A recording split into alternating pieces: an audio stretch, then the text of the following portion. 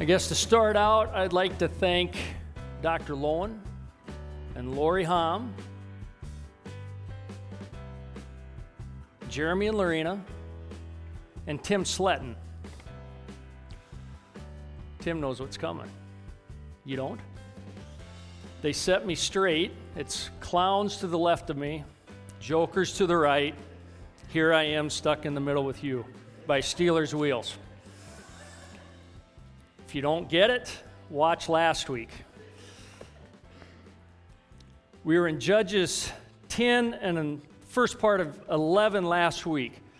And the Philistines are to the west, and they're pushing through to the east, cutting Israel in half. The Ammonites and some other peoples are to the east, and they're pushing west, cutting Israel in half, putting pressure to the north and the south. They're killing, and they're pillaging, and they're robbing, and just making life miserable for the people of Israel at this time. And for 18 years, this isn't going on.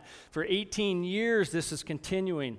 And for 18 years, Israel continues to worship the false gods and the idols of the peoples around them until finally it's enough. It's too much. And they repent, and they forsake their idols, and they put them away, and they tell God, we're done with this, and we're going to worship you. Just deliver us, save us, get us out of the mess that we've created for ourselves. And we are introduced to a man named Jephthah, a mighty warrior. His reputation had gone out, but he was the son of a prostitute. And for that reason, his half-brothers had driven them from their home. And he'd gone off to the border country, and because of his natural charisma, a group of individuals, Scripture calls them worthless men. Jephthah was considered a worthless man. And yet they gathered around him, and around him they found a sense of community and a sense of belonging, and nobody messed with him. Until finally his brothers and some of the other leaders from his hometown, his home area, came to him, hat in hand, humbly, embarrassed. Would you come back and be our leader? And he says, the only reason you want me back is to do the fighting for you. And they said, absolutely. You're right. You come back, you will be our leader, and we will follow you. And so with that agreement, Jephthah came back to be the leader of the people and the region that had once thrown him out. And in chapter 11, verse 29, where we pick up the story today, we read, Then the Spirit of the Lord was upon Jephthah, and he passed through Gilead and Manasseh, and passed on to Mizpah of Gilead, and from Mizpah of Gilead he passed on to the Ammonites. And Jephthah made a vow to the Lord and said, if you give the Ammonites into my hand, then whatever comes out of the doors of my house to meet me when I return in peace from the Ammonites shall be the Lord's, and I will offer it up for a burnt offering. So Jephthah crossed over to the Ammonites to fight against them, and the Lord gave them into his hand, and he struck them from Aroer to the neighborhood of Minnith, 20 cities. And as far as Abel Keramim, with a great blow, so the Ammonites were subdued before the people of the Lord, or the people of Israel. And we read that, and we just see some names, some areas, whatever, and it's easy to gloss over it, because what's it mean to us? You know, if where I grew up, I can say, oh yeah, we can go through Ansley, we can go through Sweetwater, we can go through, and yeah, that's just names to y'all. You have no idea. And we read this and we think, wow, we don't know these names. What's significant? What's it mean? But one of the things I found significant here is as he passed through these different places, he passed on to Mizpah of Gilead. And from Mizpah, he passed on to the Ammonites. So it's kind of his last little stop, I suppose, gathering an army. And at Mizpah, if you go back to Genesis chapter, make sure I have this right, chapter 31, It's at Mizpah that Laban catches up with Jacob. If you remember, Jacob had left home for his health. He and his brother weren't getting along so well. And he spends years with his uncle's family. And he acquired great wealth. And then in the dead of the night, he takes off with everything that he had to make sure that Uncle Laban didn't rob him on the way out the door. And at Mizpah, Laban catches up with him. And it's there that they have a treaty, or they establish a covenant. And they erect a tower. It was called the Watchtower. And Laban agreed, I will not cross this point in anger to pursue you ever. And Jacob agreed, I will not cross this point in anger to pursue you ever. What's done is done. What's past is past. We agree. We're going to get along. And at this place, a significant place in the history of God's people, this is where Jephthah makes a vow. Lord God, if you grant me victory, then when I get home, whatever is the first to leave my home, I will offer up to you as a burnt sacrifice. Now we read that and we think this is stupid. What do you expect?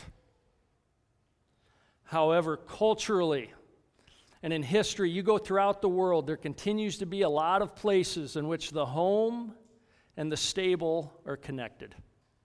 The home and the barn are one structure. And you live on one side, and your most prized livestock live on the other. If he had horses or donkeys, or he had oxen, they would have been kept close to home so he could keep an eye on them. And there's no doubt in my mind that as crazy as this vow seems, that as he's making it, he's imagining his best animal.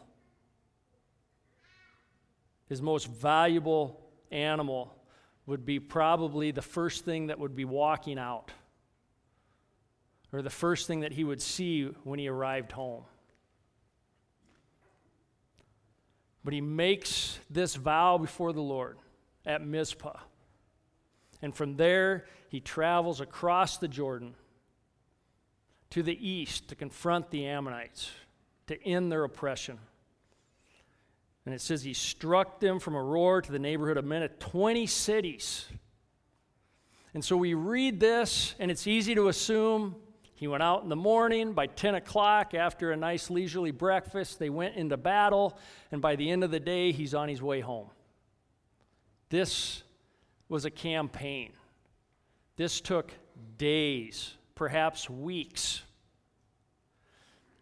And they met, and I'm sure on that one day as they fought, maybe it was a couple days before the Ammonites finally decided, this is dumb, we aren't winning, and they all began to flee back to their individual towns and cities. And that's why we see 20 cities destroyed, as they pursued these guys running back home to the safety, or the perceived safety, of their homes and their cities. They followed them to these places, and they destroyed the cities. And we read in verse 33, the Ammonites were subdued before the people of Israel. Their oppression on a national level, the oppression of Israel on a national level, was never again an issue with the people of Ammon. And in verse 34, Jephthah came to his home at Mizpah. He had moved his family there when they'd called him back from the land of Tob, wherever that is in the border country. He had moved his family back there. As he returned home, behold, his daughter came out to meet him with tambourines and with dances. She was his only child. Beside her, he had neither son nor daughter. And so you can imagine, while he's been away fighting, we think of it from his side, but imagine at home his wife and daughter. For those of you who have seen loved ones go away overseas to fight, who serve our country in that way, You understand. And daily, every day, throughout the day, she's looking out the door. She's looking out the window. Is this the day Dad comes home? Every day, throughout the day, is there any dust? Can I see that somebody's coming? And finally, after these 20 cities are subdued, and I imagine in an afternoon, and she sees dust on the horizon. And perhaps here, and I don't know what he was riding. I imagine him riding a horse, probably captured in battle. And as he gets closer, he's like, no one sits a saddle like Dad.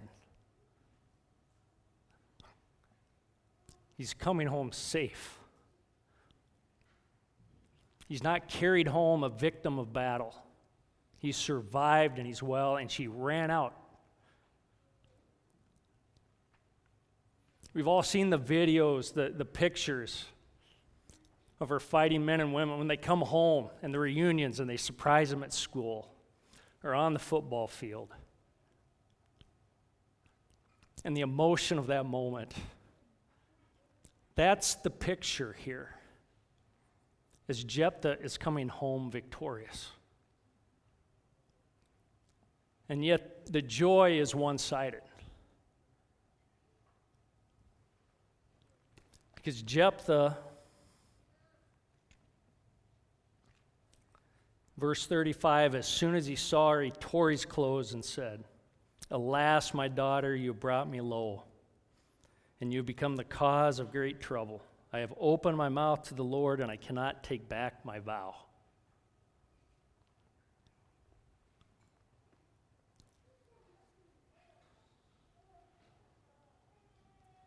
Jephthah had a poor understanding of Scripture.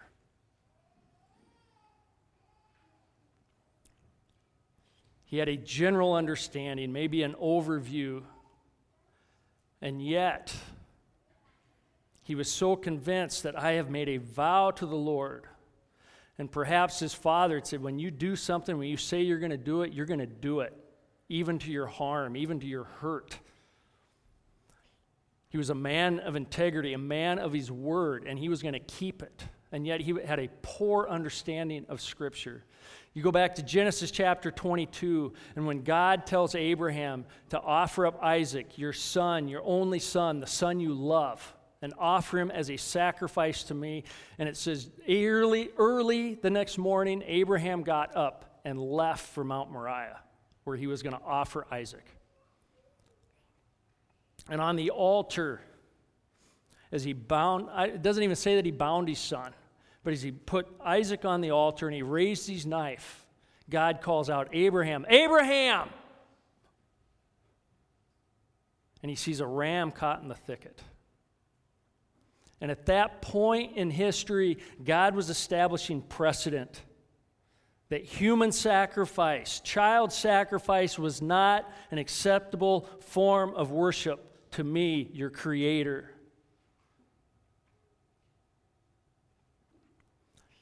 As you read through, and what they would have had was the first 5 books of the Old Testament at this point. As you read through, you see that God outlines, this is my prescribed way of worshiping me. And in Moses' last words to the people in the book of Deuteronomy, we see in chapter 12, 3 times, "You will not worship me in the same way the people you dispossess worship their gods." And in verse 31 of Deuteronomy 12, it even goes so far to say, "For they even offer their sons and daughters in the fire." You will not do that. That does not please me. That does not honor me. In Deuteronomy chapter 16 and Deuteronomy chapter 20, we see other ways in which God says, don't worship me in these ways.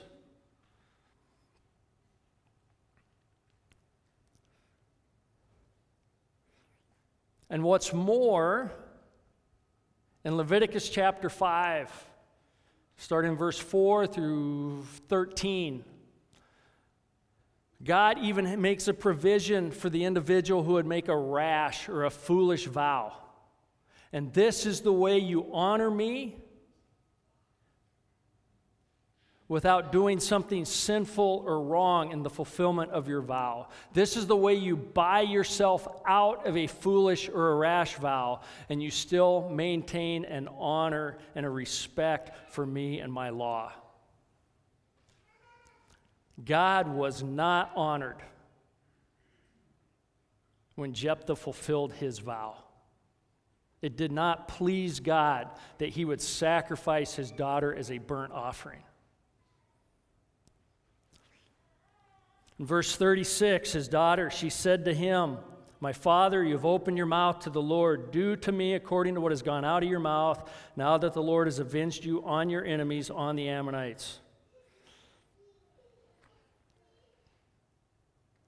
For all the horrible dysfunction that Jephthah endured as a child in his own home, I would imagine he went overboard the other way to provide a good and healthy upbringing for his own daughter. And I can't imagine, and maybe she doesn't know what the vow had been up to this point, but hey, if you made a promise, if you made a vow to God, you keep it, even at my own expense. And when she hears what it is, make this allowance for me. Give me, verse 37, she said, "Let this thing be done. Leave me alone 2 months, that I may go up and down the mountains and weep for my virginity, and I and my companions." So he said, "Go," and he sent her away for 2 months, and she departed, she and her companions, and wept for her virginity on the mountains. And at the end of 2 months, she returned to her father, who did with her according to his vow that he had made. She had never known a man, and it became a custom in Israel that the daughters of Israel went year by year to lament the daughter of Jephthah, the Gileadite, 4 days in the year. He kept his vow. She was of marrying age. And in my mind, it would have been very easy to get lost in the mountains rather than coming home knowing what awaited. Jephthah had done a good job raising his daughter.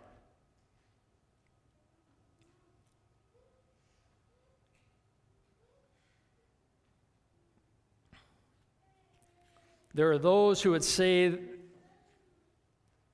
that he didn't really follow through on his vow, and instead he dedicated her to the service of the tabernacle so she would never marry, and and the same scriptures that they used to justify that view are the same scripture that I would look to here and say, no, he kept it. He did as he promised God he would do.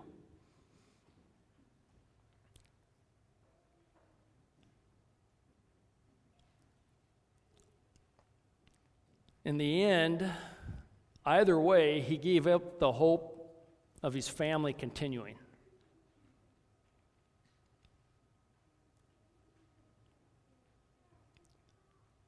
Either way, as I see how the Hebrew is translated into English, he did carry out, he did sacrifice his daughter.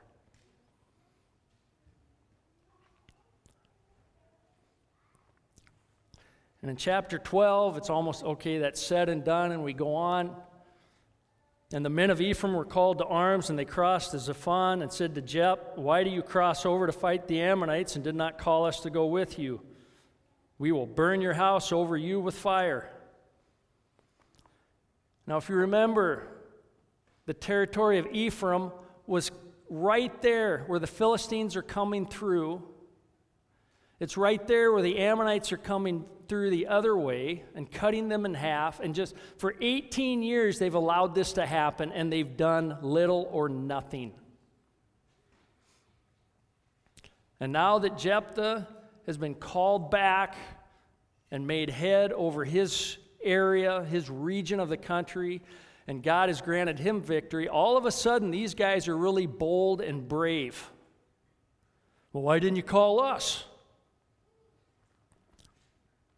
And remember, what has Jephthah just done? At home to his very own daughter. He's pretty sore. He's pretty raw. I don't imagine he was a man who suffered fools poorly. And there was zero tolerance for any of this nonsense now. And Jephthah said to them, I and my people had a great dispute with the Ammonites, and when I called you, you did not save me from their hand. And when I saw that you wouldn't save me, I took my life in my hand and crossed over against the Ammonites, and the Lord gave them into my hand. Why then have you come up to me this day to fight against me? You had 18 years to do something, and you did nothing. And then when I made the offer, and I tried to gather an army, you never even picked up the phone. So why are your noses bent out of shape now?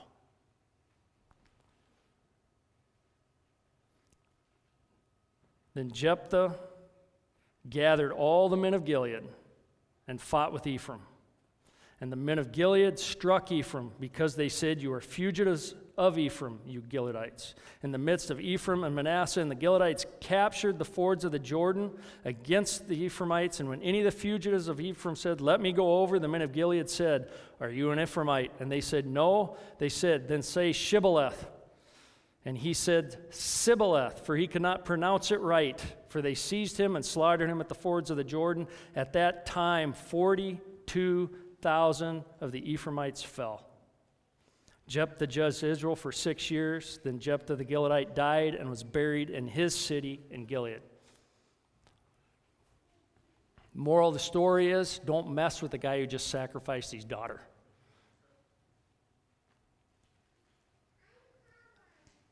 Ephraim comes up, and at the time, and in my study, I hadn't realized this before, but Jewish tradition states that Ephraim considered themselves a little bit better than the rest of Israel.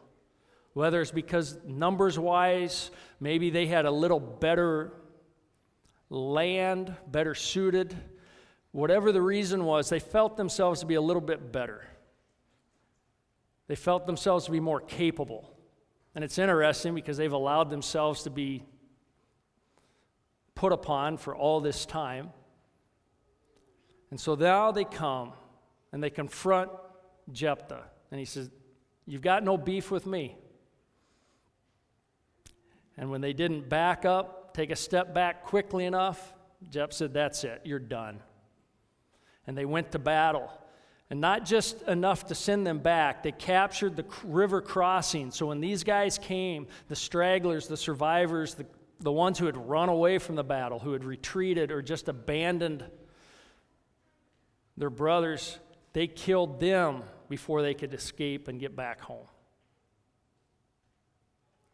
Their pride exacted a heavy toll on them.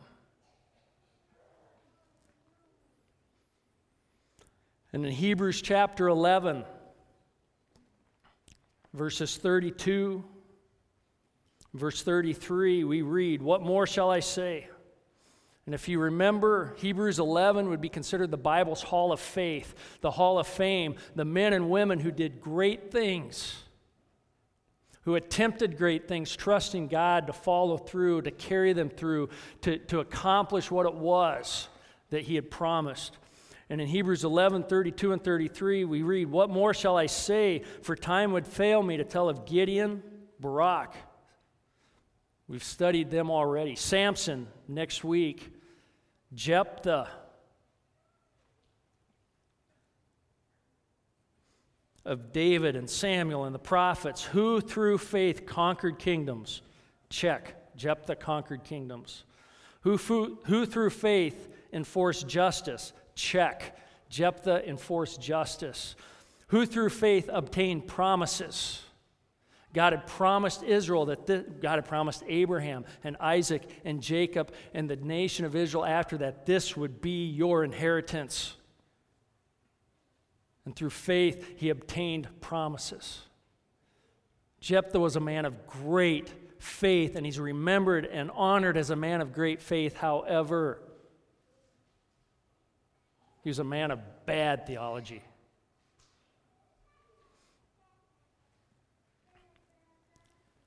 And great faith doesn't overcome bad theology. Theology is just an understanding of who God is and what he expects.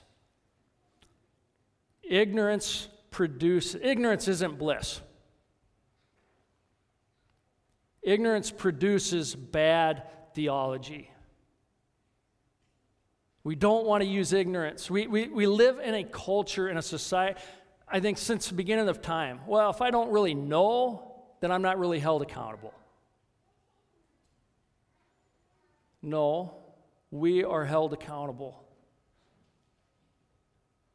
We are responsible to know who God is. We're responsible to seek him out. Ignorance produces bad theology, and bad theology results in bad practice or poor living. And poor living always leads us away from God.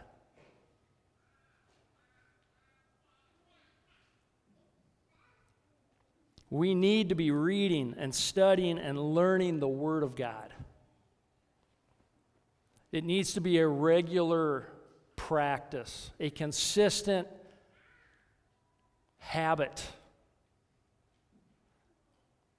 that we are in this book reading it and meditating on it, thinking on it, studying it, learning it. Because without it, we will wander about doing whatever it is that we see fit, what we deem right, what we feel is right.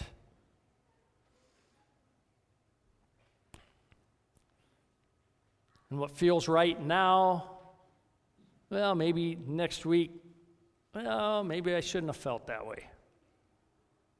We have to know what we believe. We have to know what the Word of God has taught us, what the Word of God says, what God has established for his people to live by. Scripture tells us who God is. It outlines his character. God is not merely loving and merciful and gracious. God is love, and God is grace, and God is mercy. And Scripture tells us who God is. We need to know who God is. We need to have a proper understanding of who God is, because when we have a right understanding of who God is, he's not just love, but he's also a God of justice who demands a payment for sin. Scripture tells us who God is. Scripture tells us who we are in light of him. And we are sinners, lost, incapable of pleasing him, of knowing him, apart from his grace and his mercy and his love and his call upon our lives. Scripture tells us how we rightly respond to God. We rightly respond in repentance and humble obedience. Scripture tells us what we are to believe. His written word.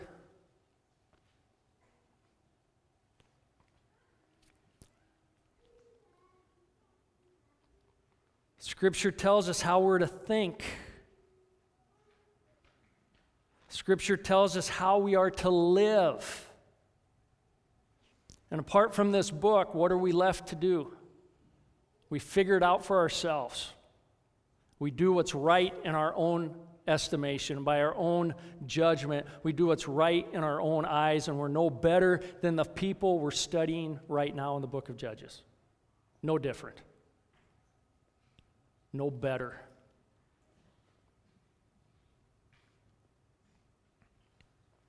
Without this, there is no anchor, there is no rock, there is no baseline by which we live. It's why our culture is adrift. It's why our culture so quickly changes. It's amazing to me. In the past week, heroes of liberal thinking are being torched for their behavior, which just a few years ago was considered acceptable, and now it's no longer in vogue. And so now we're just going to completely torch them and throw them out, even though they've done so much to advance wrong thinking leading up to this point. We have the Word of God, a sure thing, a steady thing, not just in the past, but for all of eternity future.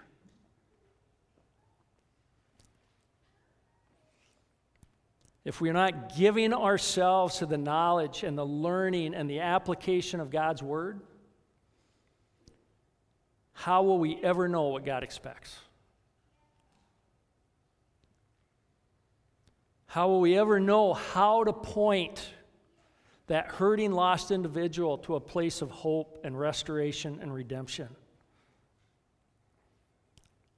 And how will we ever know how I'm supposed to live in light of everything I see going on around me? Great faith does not overcome bad theology.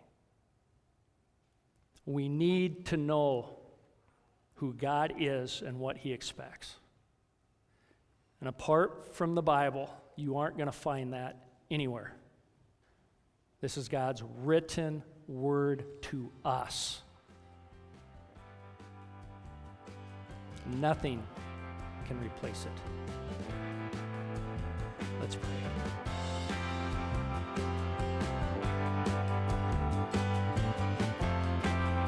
We hope you've enjoyed today's message.